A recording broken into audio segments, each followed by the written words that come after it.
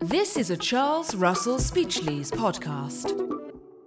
Welcome to Property Patter. When I was a fashion-conscious teenager, my ultimate shopping treat was a visit to Topshop in Oxford Street. Times change, especially in light of COVID-19, but it was still a huge shock to hear that at the end of last year, Topshop had gone into administration. Landlords are likely to see more tenant administrations during 2021, as well as other types of tenant insolvency. So I've invited Bethan Cunniff from our corporate restructuring and insolvency team and Sam Lear of our real estate disputes team to talk today about the options for landlords faced with these situations. Bethan, as an expert in insolvency, would you mind starting by explaining to our listeners what an administration actually is, please? What's its purpose? Yeah, of course. So I think generally speaking, administration is a procedure which allows for the reorganisation of a company or the realisation of a company's assets under the protection of what's called a statutory moratorium.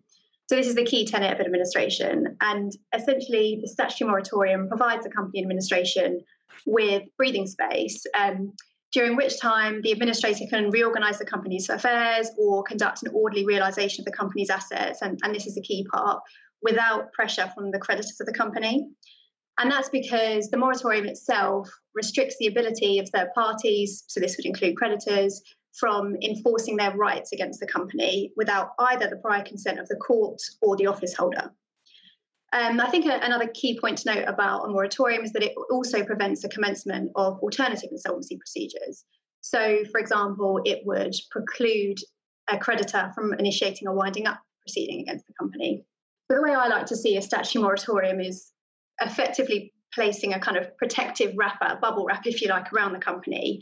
And when you think about it, I think it makes sense because absent the statutory moratorium and this kind of bubble wrap, the ability of the administrator to implement the strategy for the company's rescue or for asset realisation would be severely impeded.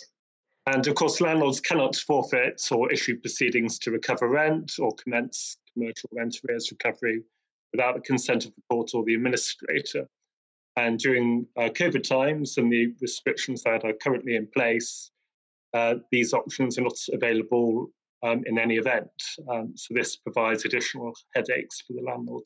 Yeah, and I think it's probably worth bearing in mind what the statutory purposes of the administration are, because that obviously goes to why we have this protective wrapper in the first place.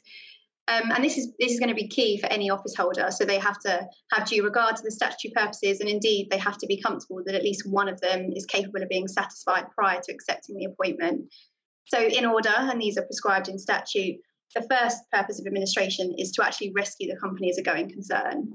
So, for example, if a company has entered administration because it's facing financial difficulties, the role of an office holder under the first objective would be to perhaps restructure the company's balance sheet with a view ultimately to enabling the company to exit administration on a much more sound financial footing and just to carry on conducting business as normal. Failing that, the secondary objective would be to achieve a better result for the company's creditors than if the company were to proceed with a terminal insolvency procedure.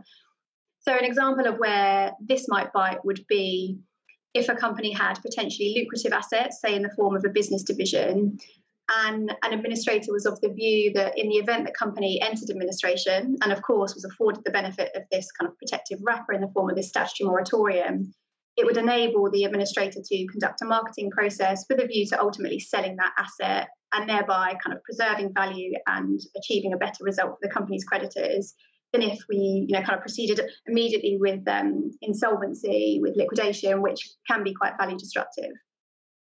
And failing that, the last of the statutory objectives is to realise property in order to make a distribution to one or more of the company's secured or preferential creditors.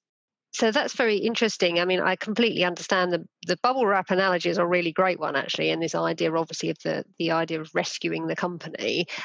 Sometimes, of course, landlords come across that rescue via a pre-pack administration, where the sale of the business is arranged before the administrator is appointed. And so a landlord's immediately presented with Newco as the occupier and effectively asked to give its retrospective seal of approval. Bethan, I know this makes quite a few landlords quite cross. What are some of the perceived advantages and criticisms of pre-pack administrations?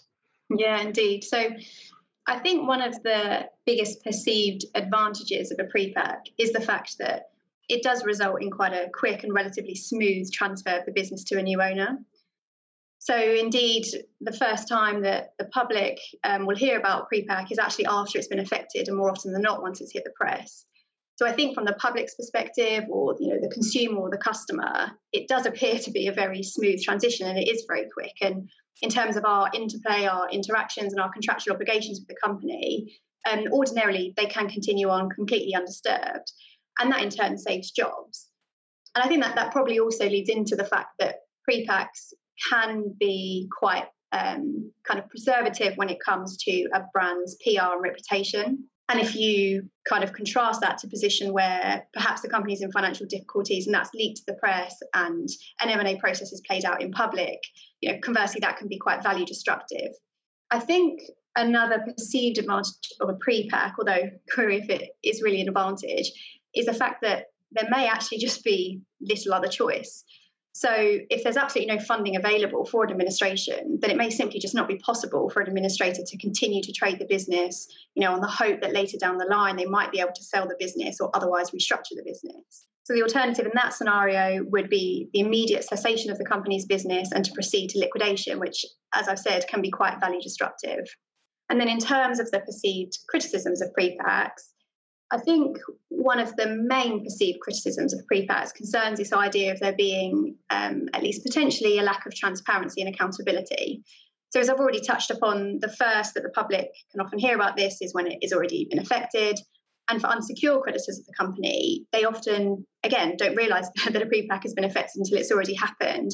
So therefore, they don't really have the opportunity to protect and preserve their interests by, for example, considering and voting on a pre-pack proposal. I think in a similar way, businesses or assets sold via a pre-pack are ordinarily sold with really quite limited marketing when you compare that to the position of ordinary M&A or a acquisition process in administration. I must say that the position of unsecured creditors is in stark contrast to the position of secure creditors. So for secure creditors, they're actually ordinarily quite intrinsically involved in the pre-pack. And that's because, as you can imagine, to the extent that they have security over the assets which the office holder is looking to sell, the office holder is going to want them to consent to release their security so as to enable that asset to be sold unencumbered. So, as I say, they're actually quite intrinsically involved in the process. I think one other perceived criticism that's perhaps worth noting is this idea that a pre-pack can be perceived to be similar to the outlawed practice of creating what's called Phoenix companies. So this outlawed practice involves a company being put into liquidation by management, and either immediately before or shortly thereafter, that business is transferred to a new Phoenix company, but the debts of the old company are left behind, so they sit with the now liquidated company. So I think there tends to be a bit of suspicion among creditors when a pre-pack has affected a sale of a business to the shareholders of the now liquidated company or management of the now liquidated company. And I think, I'm surmising that perhaps that's because that is seen as akin to kind of asset stripping or enabling dumping of debts, however you want to label it. But I should say the law has kind of come some way to mitigating against this risk. So I think perhaps in large part due to this criticism, there are now significant disclosures that need to be made to creditors in the event that a pre-pack is being affected to connected parties. But that's perhaps for another day, for another podcast. Yeah, definitely. That sounds really interesting because it is definitely, I think, the thing that irritates landlords is when they're, landlords do not like losing control of who's in occupation of their property. And as you say, also that sense of, well, hang on, I'm actually dealing with the same people. All right, so I'm not so cross about the occupation situation, but hang on, you did just owe me a lot of money. I think that is what irritates about the pre-pack scenario. But it's interesting, these changes that you say, because I definitely have noticed a lot less pre-packs. There was a time when it was just sort of almost becoming standard, and I think again that will have increased the irritation. So yeah, we'll save that one for a future podcast, definitely. I want to hear more about that. But let's think about what landlords can do when they find out that their tenant's gone into administration, leaving aside the COVID restrictions, which again justify a podcast in themselves. What can landlords do, Sam, when they're faced with that situation? So the main considerations for landlords are likely to be either what happens about the rent arrears and whether it's able to get the property back. In terms of the property, if an administrator does not seek to return the property to the landlord of its own volition, then that really does rather leave forfeiture as the only means of achieving that aim. Now, given the likely expense with having to go through the court route, a landlord might be best advised to approach the administrator in the first instance and seek their consent. If consent is not given, then there are some general principles that have been laid down in the case of Reatlantic Computer Systems plc about how a court will deal with such a request.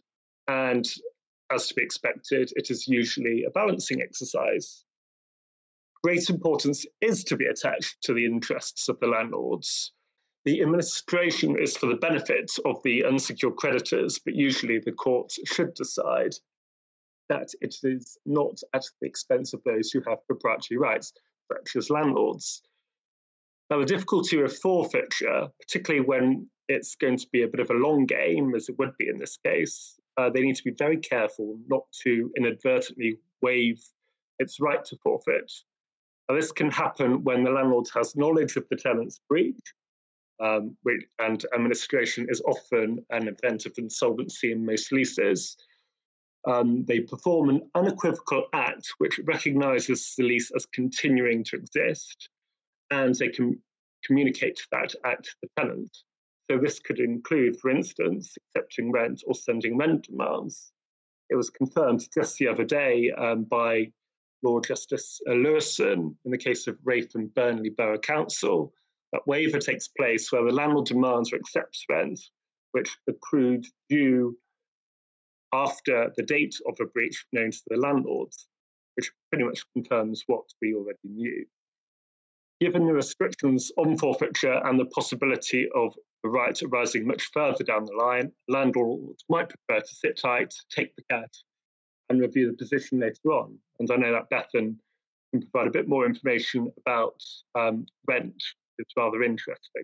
Yeah, exactly. So sitting tight is an option, as you mentioned, Sam. So generally speaking, if the administrators continue to use the premises for the purpose of the administration, so for example, by continuing to trade the business from that premises or allowing others to trade from it. So an example of that would be by the effection of a pre-pack, as we discussed slightly earlier, where perhaps Newco is operating from the old business, then the administrators will remain liable to pay that rent and all other sums that are due under the lease in respect of that period as what's called an expense of the administration. And that essentially means that those sums are payable as a priority, which therefore means they must be paid before sums owing to majority of other creditors. And that's obviously good news for landlords, particularly if they choose to sit tight. The rent and those sums will continue to accrue at a daily rate for the period in which the property is used by the administrators, and they'll be payable in the ordinary way. Yes, I mean, that change, in the law has definitely made a big change in landlords' attitudes, in my experience, because previously, before we had that, and administrators would often partly have a lot else on their plate than paying the rent, but were very rarely keen to pay the rent. Obviously, it's extraordinarily irritating to have somebody in your property who's not paying the rent for it, and you've got no guarantee you're going to get the rent, and it's all rather uncertain. So since the rent has been paid as an expense of administration, it has gone, I think, some way to landlords being more cooperative. But to come back to your point, Sam, the key question initially really has to be, do you want the property back or don't you? Because obviously there may be some windfall a landlord can get from the situation if it's intending to redevelop, because yes, there might be breaches later down the line you could rely on, but the administration, obviously that could be a key breach to rely on. I think we have also found that administrators do sometimes approach landlords asking for rent-free periods as well. So landlords might want to be very careful before agreeing to such requests, given the rights that it does have for rent to be paid during this process. Yes, definitely. And, to finish up, Sam, have we got any tips for landlords who are dealing with a tenant in administration, thinking particularly of those sorts of traps, things to avoid? Firstly, to obtain legal advice, first and foremost, that's always a good start. Communication with the administrator is likely to be quite important no matter which route you go down. And you need to be wary of the limitations of the process as well as the rights that it provides you. And in particular, your right to forfeit, and ensuring that you do not inadvertently waive the rights as we've just discussed. If landlords do wish to keep the tenants on the hook, they need to be very wary of any attempt by an administrator to surrender. And this can often be quite sneaky, because sometimes a party seeking to surrender a lease will merely hand back the keys, and an unwary landlord can inadvertently accept them, which could lead to a surrender having taken place by operation of law. So if the keys are returned to the landlords, they need to decide very quickly what to do about them, whether to accept them and allow the parties to move on, or to reject them, return them, and treat the lease as continuing. Another issue that landlords might want to be wary of, particularly when they're deciding whether or not they want the property to be returned, is their liability for business rates, because business rates will return to the landlords once the lease is determined, are subject to a certain number of exemptions, and the period at the moment is 3 months from property being vacant. Therefore, there may be some benefit in seeking to keep the administrators on the hook by not accepting the keys or any proposal for surrender, even though if the administrators are not trading from the company, then there will be no obligation to pay rent. Now, a surrender or forfeiture is only likely to be attractive if the landlord has a ready and willing tenant waiting in the wings. If not, it would be sensible to hold the administrators liable for costs arising from the premises. But this needs to be balanced against having certainty of having the property back and the landlords having the ability to deal with it as they wish. Yes, there can be some real practical and legal issues on that side, can't there? As you say, I'm always very wary about people accepting keys and inadvertent surrenders without proper legal checks being done. And it's amazing how we still get occasionally landlords who have done that and accepted keys without those checks and without realising what the acceptance of the keys actually meant. That can be a real problem. But there's never really a clear-cut answer. So much depends on the circumstances, as you say. Thinking about whether you've got a tenant waiting in the wings or not, and sometimes you can reach agreements with administrators to allow you to market the premises. But as you say, they remain on the hook for the business rates. So always a lot to think about. Thanks very much both for explaining those key points on tenant administration. For our listeners, we do have bite-sized guidance notes on this topic and on other forms of tenant insolvency, and those are in the Surveyor's Refresher area of our website. So please just send us an email if you would like access to that area. In the meantime, thanks very much for joining us, and look after yourselves. This is a Charles Russell Speechlys podcast.